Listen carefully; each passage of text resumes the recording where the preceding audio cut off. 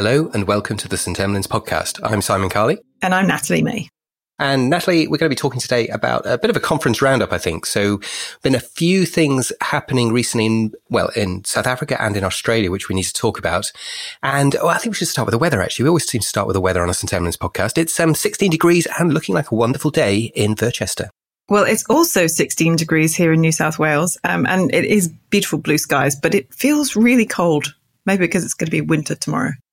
And maybe because you've been out in Australia too long, to be honest. Yeah, that's true. I have adjusted. Yeah, so we're going to have a wonderful time here, but we've also had some amazing times in the last few months in the Southern Hemisphere, actually, because we both ended up going off to the badEMfest conference in Greyton in South Africa, which was quite remarkable, actually, quite a different experience to a lot of other conferences that I go to. Yeah, I didn't really know what to expect, I'll be honest. I knew that given the people involved, it was going to be amazing. But it was one of those things where it felt like we were taking a chance. I think they felt they were taking a chance, but it came together in the most incredible way and it was phenomenal. I had an amazing time.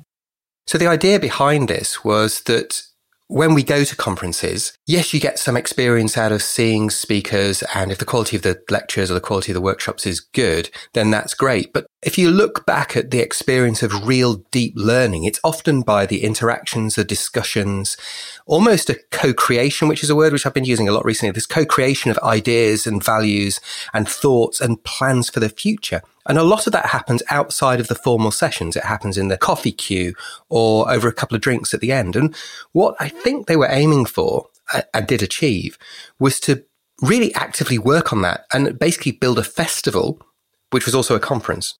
Yeah, it was very much about community. And I think we've had that at some other conferences previously, like the early SMAC conferences when they were kind of smaller. Not that SMAC doesn't have it now, but smaller conferences have that sense of community. But this was really different. I think the fact that everyone was together all the time, that it was residential, that it was family focused, it just had a totally different vibe. And I think it really worked. So details wise, this is about 2 hours east of Cape Town. It's up in the hills. It's a beautiful, beautiful place.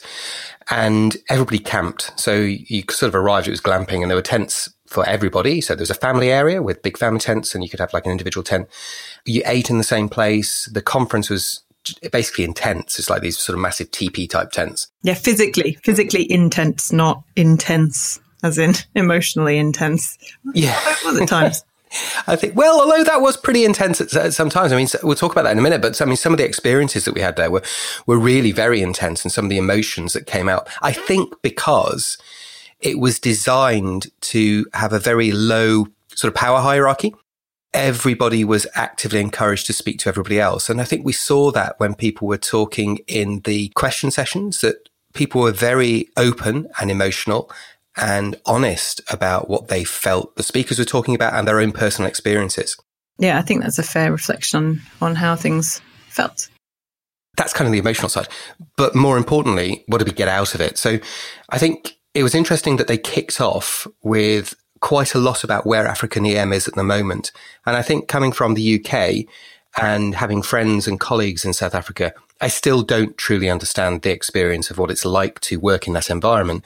And I think starting off the conference for an international audience where we understood the incredible challenges that they have out there, particularly in the public system, about delivering as good a healthcare system as they can with what sounds to be very limited resources.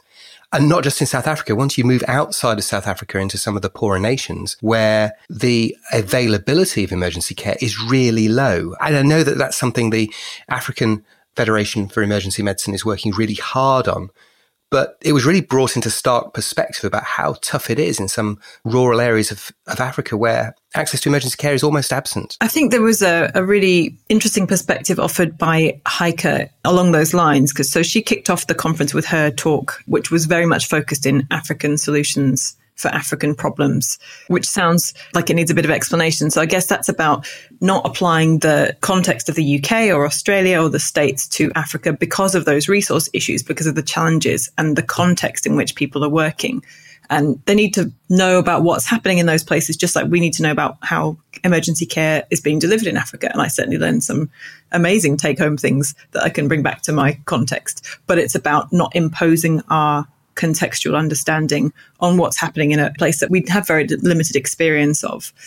And to that And that really made me think about how appropriate it was that we were there at all. But then the badEM guys were very open and flexible about that. I think recognizing that there was something financial to be gained from having people from higher income countries coming and supporting African attendees. I think that was really important and really key. And that ethos of working together, collaborating together to learn from one another, completely mutual learning, not this sort of turning up as an amazing clinician from a very developed nation with lots of money to just tell you how it should be done. It was collaborative all the way through.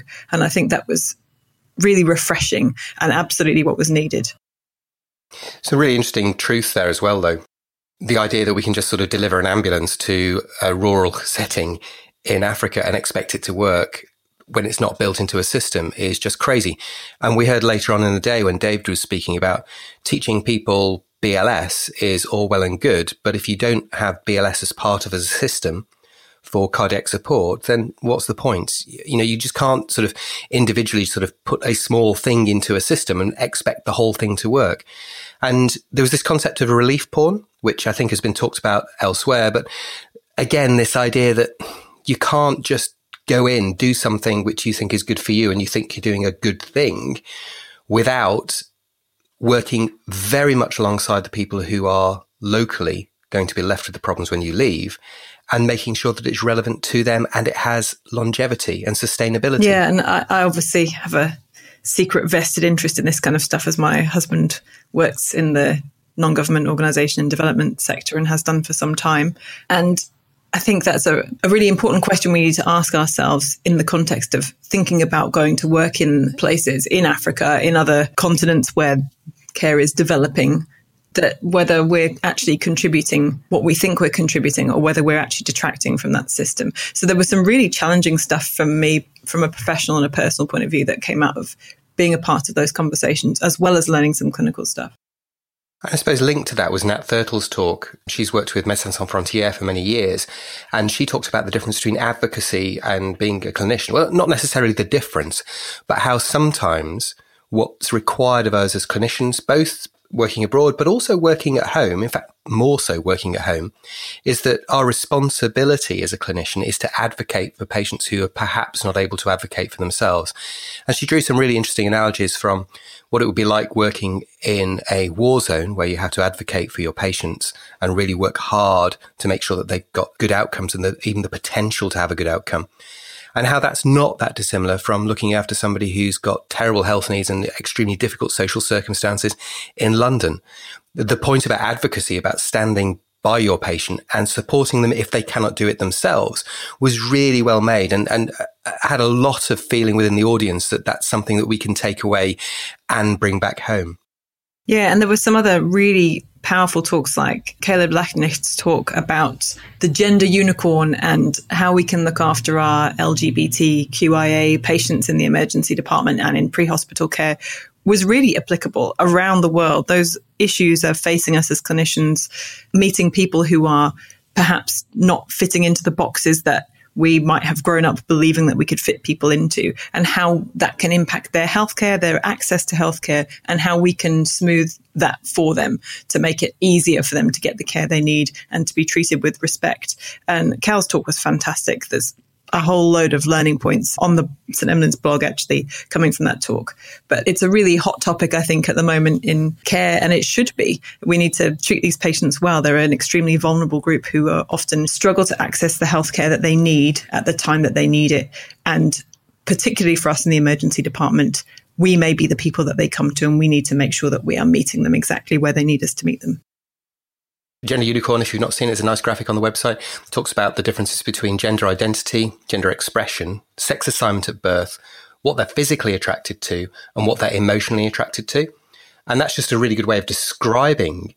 But from a health point of view, the data that Caleb was bringing out about physical health problems and mental health problems as a result of this, and not acceptance and not understanding, and healthcare workers not working well with people who have different gender identities, was actually quite shocking. I mean, the rates of suicide and the rates of self-harm, as an example of one of those aspects, means that this is a very vulnerable group, and we should really be working hard to ensure that they can access healthcare, and when they do, that it's fair, honest and right. I couldn't agree more. day one was really good because it did set the scene. So it got us all thinking about healthcare in a wider context, and particularly about healthcare in Africa, because that's where it is set. And there's some other great talks on day one about use of echo and pediatric myocarditis in African settings. I thought that was very interesting, partly from my perspective, is that there's some comments like from Jacques along the lines of, well, you see this chest x-ray, there's an effusion, well, it's obviously TB. Or you see this pericardial effusion, well, it's obviously TB. Well, of course, it is in that context, but it's not in Worcester. And again, it's an obvious thing, but it's a reminder that you cannot just translate UK medicine into an African setting. It is another specialty, and you need to embed there for a long period of time. And one of the things which was said is that if you are going to go out and support people or help or whatever, then going for a longer period of time is helpful. And I think Saad was talking about a minimum of about 3 months to really get yourself embedded into the local clinical work, and so that you can actually become effective. And speaking to other colleagues, 3 months seems to be about right. Yeah, and it really reminded me of Robert Lloyd's blog post that he wrote for us quite a while back about his experiences in Kailicha and how he had almost expected to go out there and be able to provide care, but the confronting nature of the differences, meaning that actually it took him some time to feel like he was up to speed to be able to provide the care that the local doctors were providing. So Saad's point is a great one, that there's an opportunity for you to go and learn some amazing skills, particularly around trauma. That came out a lot over the 3 days of the conference, the way that they see so much more particularly penetrating trauma than certainly we do in Australia and that I saw when I was working in the UK. And so there's definitely something to learn there, but there's almost a reversal of expectation when you get there in terms of what you may be able to provide from the outset. And that's why that longer period can be quite useful. So then in the evening, there's some other talks which are really good, but in the evening there was lots of activity. There was running, and a beautiful place to go running. Walks up to the dam, which is an amazing setting. Swimming in the dam, doing all sort of crazy stuff like that. And then drinks, food, and a lot of fireside chat, and some of which was sort of semi-organized, but basically getting people to sit down and discuss and argue and debate what we'd heard during the day, and just anything, just talk about whatever takes the fancy. But those are really powerful learning experiences for most people there. And of course, with live music in the backdrop, don't forget the live music, or Kat will be very upset. So Kat Evans organised it, and she's a great music fan, and every night had live bands, which is crazy, but great fun. And then into day two, more workshoppy on day two. So we did a workshop on feedback, which was really good fun. It's something we're running at the Teaching Co-op course later this year in Manchester, which I'll probably tell you about a little bit more later on. We've done it quite a few times now, and it's that understanding of how to give feedback in tricky circumstances. So when things might not have gone brilliantly well, or those really challenging areas. So things like behavior, how we give feedback and how we make it powerful, how we make it useful, how we make it productive. And it's always a great workshop to do because people come out of it with really different ideas. Yeah, I think it's really evolved in the 3 years maybe since we started to put it together. And I think it's pretty good. I'm kind of proud of it. I think we do well. Going back to day two. Day two, yeah. There was some people cutting up cars and doing some crazy stuff. We didn't do that, but people seemed to enjoy it quite a lot on one of the other workshops. And then there was some other stuff going on. There's a great talk by Penny Wilson, who people will know perhaps from the Bits and Bumps blog, I think, from Northwest Australia, yeah. I do believe. But I think she's often travels around the world. And she did a nice talk on, can I X-ray this pregnant patient? I'll summarise. Yes, you can, if it's indicated. Yeah, and that's a fair way to think about it. And she challenged us to think about imaging alternatives, and particularly ultrasound, and thinking about ways to reduce the radiation dose. But basically, yeah, treating the mum is in the best interest of the baby as well, which is a great take-home message. And she was followed on by our own Ross Fisher talking about foreskins. And I think he's done a podcast for us on this before, so I'm not going to go over everything he said. We can just remind you to go and look for that. But he was talking about basically, other than xeroderma obliterans, foreskins don't need to be treated in the pediatric emergency department. Those problems are generally going to get better by themselves, and we shouldn't think about foreskins so much. Probably shouldn't talk about it so much either, so I might just move on. Although I would say I did like the way that he did that talk. So instead of just giving the talk, what he did is he set a series of questions out in the audience, and each topic was introduced by a member of the audience basically acting as a parent and asking the question of, what would I do with this? And then he kind of answered it. And I thought that was a really good way of dealing with this sort of talk, where essentially he's acting as the clinician dealing with a set of problems coming into the emergency department. That kind of worked. I like that. And I'm going to steal that idea and use it for some other talks. Yeah, me too. I'm going to add it to my creative armamentarium. And then we talked about tracheostomy emergencies in children. Again, a very South African focused talk, but some interesting learning points there about if you have a chronically unwell child with a chronic health problem, is how do you get them back into the community when perhaps the community services aren't there? And that was about patient education and working with families as opposed to working not against families, but just telling people what to do doesn't work. You have to work with them to look out of the needs of the patient. And in particular, in this case, tracheostomy problems in children, which can be tricky.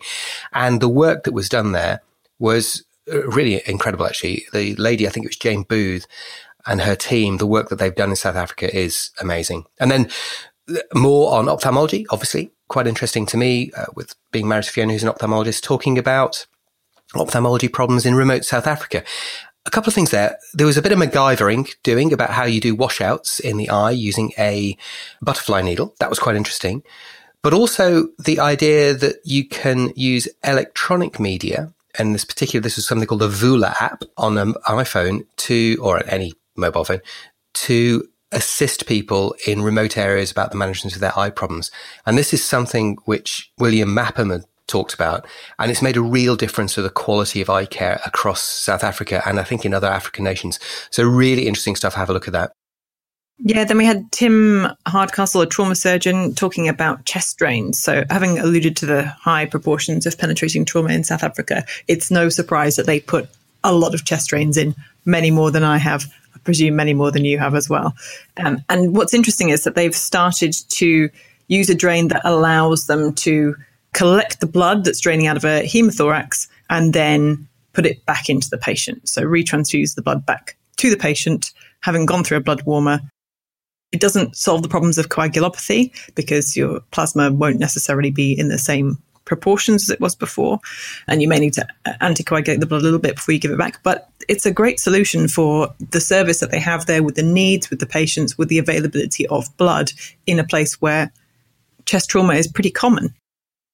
So this made me think about what we're doing in the UK, having taken 3 litres out of somebody's chest the other week and basically then throwing all of that stuff away, whilst I then got a load of stuff from the blood bank and then put it back in at the top and obviously trying to manage a coagulopathy as a result of all that. It really did make me think about whether we're doing this. And I don't know whether anybody's doing it in the UK. I'm not sure if you know, or whether anybody's doing it in Australia. No, I don't know of anyone doing it either in the UK or in Australia, although I know that Cliff and Brian were out from Sydney Hems with me and they were certainly interested in having a look at this drain. So who knows? And then a couple of other things we talked about in the afternoon. We talked about coagulopathy, which was really interesting. That was a kind of a debate. And I think the conclusion from that is do the basics well. I mean, yes, you might end up doing some crazy stuff with Reboa and ECPR and stuff, but actually manage coagulopathy, do the basics well. Stick to, TXA, 1:1:1, stop the bleeding, compression, that kind of stuff is the way to get out of this. Manage the acidosis, manage the temperature, do the basics well before you start going off and doing any crazy stuff with cannulas. Yeah, I think that's a great take-home point from that. On similar things, we heard from Fazana Array, again, speaking to our colleagues from abroad, intubation of the profoundly shocked patient. I thought this was quite interesting, because with the penetrating trauma, they are the patients who I find in my ED who really do give me quite high levels of concern when you're intubating them. They're often young, they're often fairly well compensated, and you might not realize just how well compensated they are before you give them the induction drugs. But how to actually approach that group of patients is quite difficult. Bottom lines, it's going to be familiar to many people on this podcast who work in the foamed world. Ketamine is the best agent. It's pretty good, but actually they use induction doses which are really quite low, possibly anesthesia, not necessarily anesthesia, high doses of rocuronium, and then get your push dose pressors ready before you start intubating the patient and be really prepared for cardiovascular collapse after intubation. So that was kind of interesting. And linked to that was this talk, an amazing talk actually from Dom Pinnock about gangs in South Africa, about how the violence and the sexual assaults, in particular, and the domestic violence, affects the work that the EDC and basically society at large.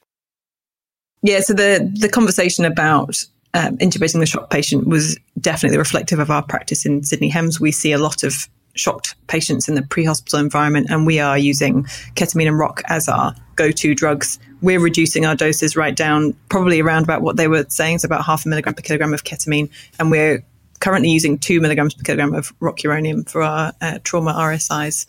So yeah, it was certainly not news to us, but it's good to hear that we're not completely different in our practice. Then there was more on pre-hospital services in South Africa and the challenges there. And then you got in with some stuff around sleep. Yes, I spoke in the last session of the day about sleep and sleep hygiene, with bringing the new context of having crashed my car after a particularly busy couple of days at work. Unfortunately, planning a talk about sleep doesn't protect you from the effects of sleep deprivation either. But what I found when I was putting this talk together was that the need for sleep and the effects of fatigue really don't respect where you are in the world, how old you are, how experienced you are, because just like we've had prominent cases from the UK of junior doctors crashing their cars on the way home, there was a prominent doctor in South Africa who had the same thing. So it's really, I think the talk itself resonated with the people there. We're all working shifts. We're all overtired. There are some simple things we can do to get better sleep and to look after ourselves a bit better. So I just put them together. And again, we've blogged about that a couple of times. So there's plenty of other stuff on the blog about that.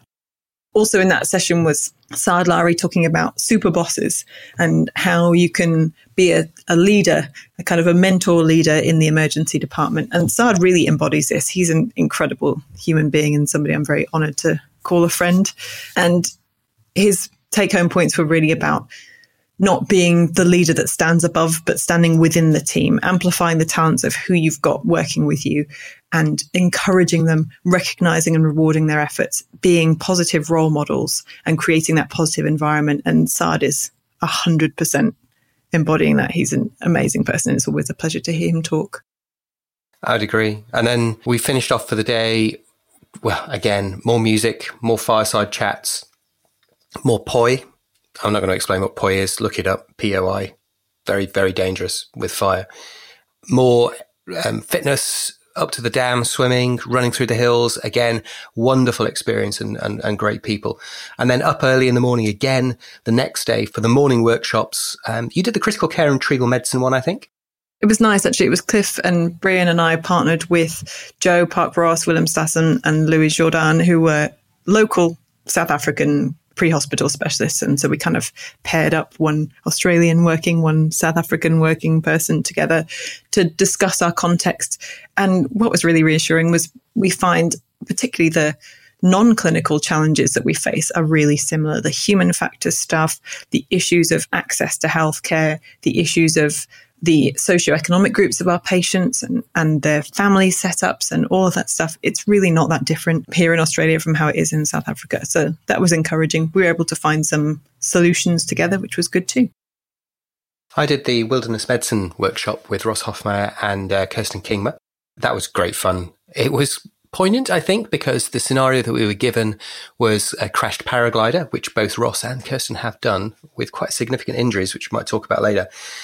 Really interesting to get out there in the wilderness with people who do this on a regular basis and to, again, understand that you can't take a hospital-based doctor, put them in the middle of a forest and expect them to perform fantastically well. This is a skill set that you need to learn. It's not for amateurs, but there is courses out there and there are experts out there that you can go and work with. If it's something that interests you, go and find an expert, but don't just have the, I suppose, arrogance to think that you can just take hospital-based skills and be a pre-hospitalist. It just doesn't work like that. Yeah, I definitely learned that. As you know, I've written 104 things. I learned about that in a year. But yeah, that was really a theme throughout badEM of dropping the arrogance of thinking that we know it all. Not that I'm accusing any of our listeners of being arrogant, but from a sort of self-reflection point of note, it's always good to be challenged and to realize how much you don't know. I think that was something to do with the power hierarchy that we talked about at the beginning, because there was none, or very little, or certainly none that I perceived, is that you heard a lot more suggestions from the group. It wasn't people coming to listen to the expert. It was people coming together to discuss. And I think that did come out a lot in the workshops. I enjoyed the workshops a lot. There was an ECG workshop going on at the same time, which was done by Saad and Camille and Vidya, I think. And Jacques. That got great reviews as well. Oh, and Jacques, yes. So looking at ECGs, which is, clearly a very important thing for us to do. What else did we talk about that day? We talked about digital health. That was quite interesting. And then in the afternoon, we heard a little bit more about palliative care from Tammy Bailey-Stanton. That was great. Really interesting again. Palliative care has been a theme through SMAC. It's good to hear it in an African context as well, because it is different. And then we heard from Kirsten Kingma again about her experience of crashing a paraglider in the Alps, which was pretty horrific, actually. And then further injuries that she sustained when she was in South Africa following an assault. Very personal story and some really interesting lessons about what it's like to translate from being a provider to being a patient, and how, it wasn't her words, but I suppose listening to how scary it can be, how frightening it can be, and how the body and mind are linked. And that sometimes, if your body's broken, you're really strong mentally, it can get you through. But actually, if you've had an injury or an event which is mentally challenging, then does your physicality help you get through? But the two are clearly linked. And I thought she provided a really interesting talk about that, although it was quite emotional. Yeah, definitely. And the other thing she brought up was the language barrier as well, having to go to hospital in France and not really speaking enough French. And just reminding us how the little things that we do to comfort our patients, even when they can't understand us, that kind of simple holding a hand and making eye contact can actually really make a big difference. So she kind of gripped the room and then handed the baton on to Rowan to finish the day with a talk about chronic pain, which is a challenging slot for him to have. But he did an amazing job as well, talking about how we can give the power back to the patient with chronic pain when we see them in the emergency department, and various things that can help them. They tend to be the patients that make our hearts sink a little bit. And Ian's talked about that at SMAC, back in SMAC Gold. But his sort of practical solution was that there are some things that can help, that breathing or yoga or other controlled breathing, listening to the patient's perspective and how the pain is affecting their life and then supporting them sort of psychologically, the evidence for exercise, and then helping to rewire the meaning of pain as well. And all of those things can help us to give some agency back to that patient, to give them control rather than just doling out drugs for them, which I think increasingly around the world we're finding is not the answer. I think I've got another podcast which I've done with my colleague Kevin McRae-Jones about psychiatry patients. We'll talk about that in detail on that other podcast. But one theme there is that we as emergency physicians sometimes say, the patient's got all these problems, but that problem isn't mine. I'm not even going to address it. So the patient with the chronic pain, you got chronic pain, whatever. Somebody else's problem, off you go.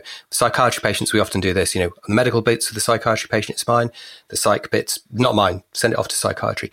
And I think we need to stop doing that. Compartmentalizing the different problems in the same patient, I'm not sure that's the right thing to do. I'm not sure if it's in the patient's best interests. And emergency physicians, we should pride ourselves on being able to deal with what comes through the door. And I think just saying that isn't my problem, it doesn't sit well with me.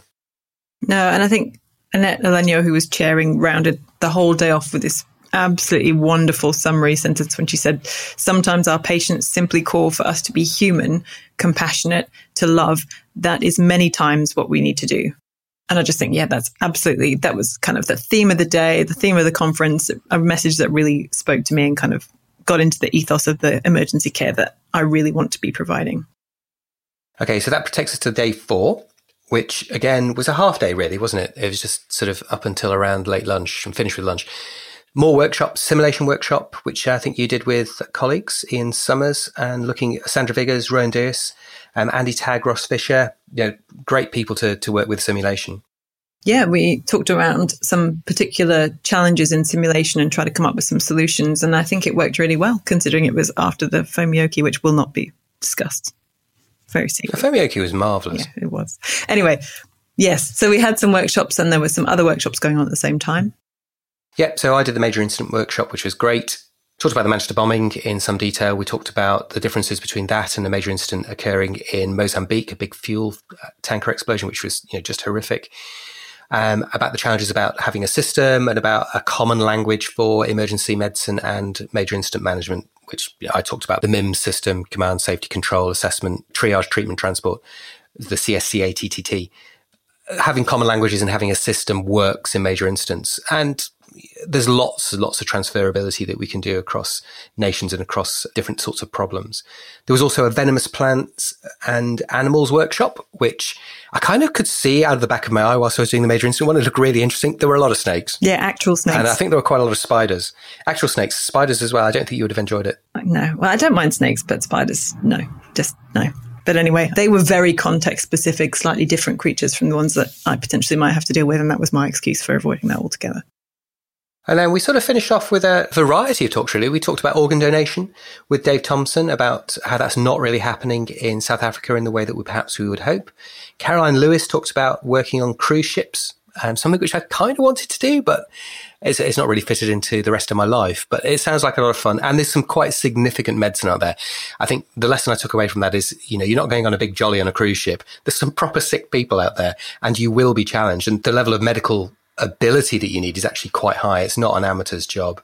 And then MJ Slabbert, who's now currently in Canada, but has worked all over the place, talked about her experiences of working basically all over the place and how experiencing different systems and different styles of medicine and different health economies has built her into the excellent clinician that she is today. So real interesting approach, and a big theme around patient safety and the importance of self-care, which again were themes that ran throughout the conference.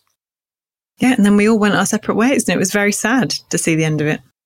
Do you know what? I was thinking that it genuinely was sad, because we'd met some great friends, and it was kind of special in that way. It was just different. It was and I go back to this word, it was a co-created conference. It was a shared experience, and I think everybody contributed to it, which I don't think you get everywhere. And I'd love to recapture that in future conferences. I mean, we're going to try later this year. So we'll do our little plugs now, won't we, for St. Emlyn's. So we've got the St. Emlyn's Live conference on the 9th of October. Got some amazing speakers, including some fantastic clinician called Natalie May, who's doing a keynote, as is Claire Richmond from Sydney Hems, which will be fabulous. Got some amazing speakers. I'll put the new speakers that we've got up on the website, but essentially it's going to be a one-day international conference for not a lot of cash. Come to Manchester, you'll have a great time. And that's followed up by the teaching co-op course, where it's a masterclass of medical education, but it's based around bedside, shop floor, departmental. How do you become a better teacher and learner? It's not a medical education course that teaches you lots and lots of theory. This is the practicalities of how do you get better. And everybody we know who's been on that course has come away as a better teacher, better lecturer, better workshop host, better bedside teacher, just better. We've recently made the commitment to adding an extra layer to that stuff. So it's something that we did at the teaching course version in Cape Town immediately before badEM, was to add in these meta moments where we talk about a medical education topic, we teach the participants, or we learn together about a medical education topic, and then we break down the educational planning side of that particular part of the workshop to make it really meta. Why did we teach this topic in this way? How could we have done it differently?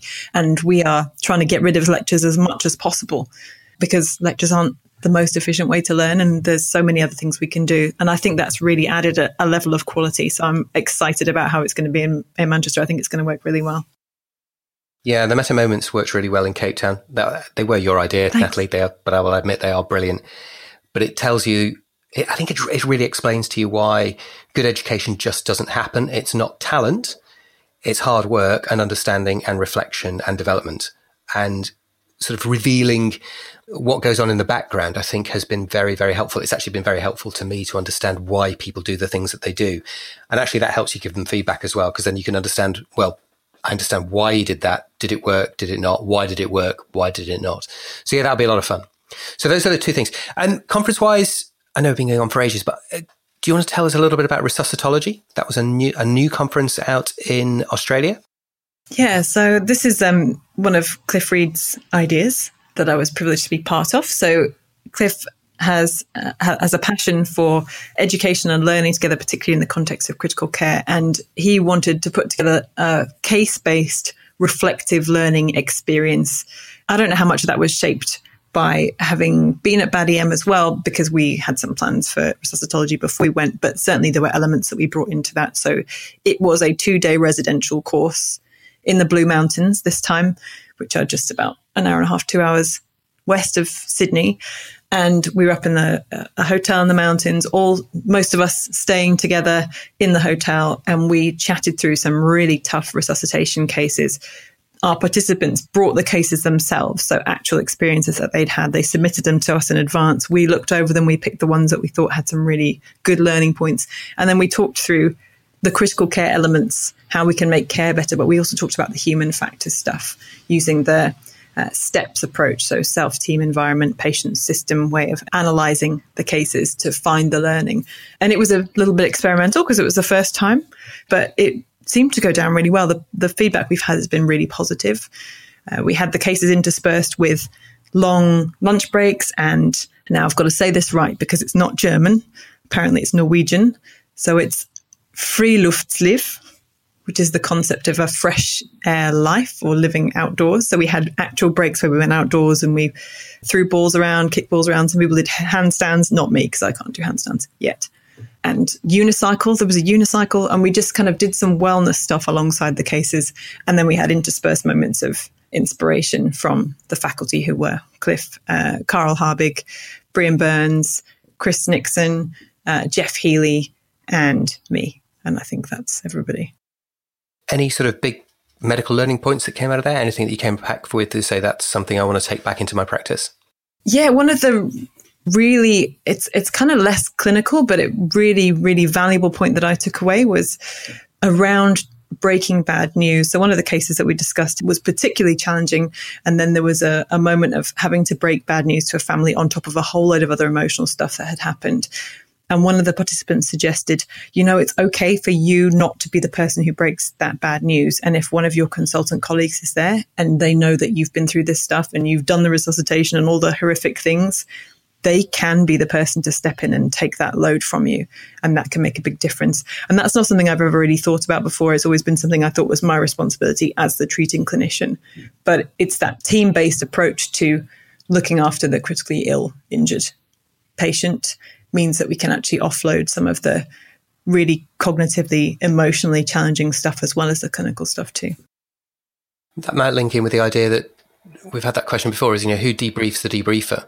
So often when we've had a difficult resuscitation and you're the team leader, there's that expectation that you're going to be the person who leads it and be in control of it and help everybody else. And then you walk away and go, well, okay, I'll just get on with it then. And that's not always the right thing to do either. Because if you're involved in the episode itself, you're emotionally invested in it, and maybe you're not as objective as you should be. Not as objective as perhaps you can be. And then if it is a traumatic experience, then you probably need debriefing yourself. So I think that kind of links with the same sort of thing, isn't it? You don't have to do everything as a team leader, and you're not above being involved and being influenced by the events yourself. Yeah, absolutely. And I've had experience of exactly what you've described. We had a difficult resuscitation case that I came out of a non-clinical day, a clinical support day, and ran a debrief for the team.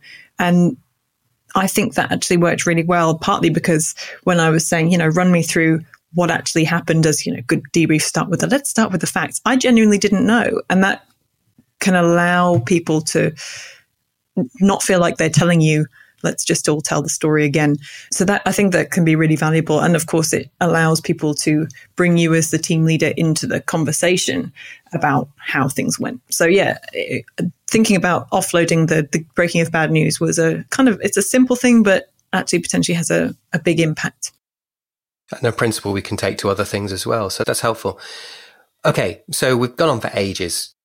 We're way over our normal 20-minute length, but that's because there's been lots to talk about. And it was a really interesting month for conferences, badEM. Are you going to go again next year? Yes, I hope so. I've tried to prize the dates out of them to make sure I can make it because we're planning some more resuscitology. I think dates will be out fairly soon. I think it's around October-ish, but I'm not entirely sure as yet. I think it is going to be later in the year, and they are keen to do it again, so I think it'll be fantastic. Resuscitology, are you going to do that again? Yes, we are running resuscitology again on the 15th and 16th of November is our currently set dates. We're putting that plan together just now. You can register at resuscitology.com. And you can register for St Emlyn's Live by going to the St Emlyn's website. And we've also got the links there to the Teaching Co-op course as well. And we would love to see you in Worcester, or Manchester as it's better known. So with that in mind, conferences, I think, are a little bit controversial in some respects. Not everybody goes to them, and I don't think that everybody sees the value in them. They can sometimes feel that it's just people getting together for a chat, but increasingly, I think it's because the quality of them has improved. I'm getting much more out of the experience, and in particular, the connections that we make with people, the discussions that we have, the narratives, and a lot more work going into making sure that people are involved in the content as opposed to just being passive participants. I think badEMfest really typified that. Sounds like Resuscitology did as well. And it's something which we should be asking of all conferences now is, it's not just about people coming to attend and listen, but how can they participate both before, during, and potentially after with the use of social media. So 2 great examples and something which we hope to take forward into the future. So with nothing else to say, thank you so much for your time. It's now still 16 degrees here. Oh, let me check. Hang on. I'll review. The sun's still shining, I can tell you that much. It's currently, it's still 16 degrees here too. Okay, so I'm hoping for a little bit more sunshine later on today. And with that in mind, I wish everybody a wonderful time. Enjoy your emergency medicine, and we hope to see you soon, preferably in Manchester. Thanks for listening.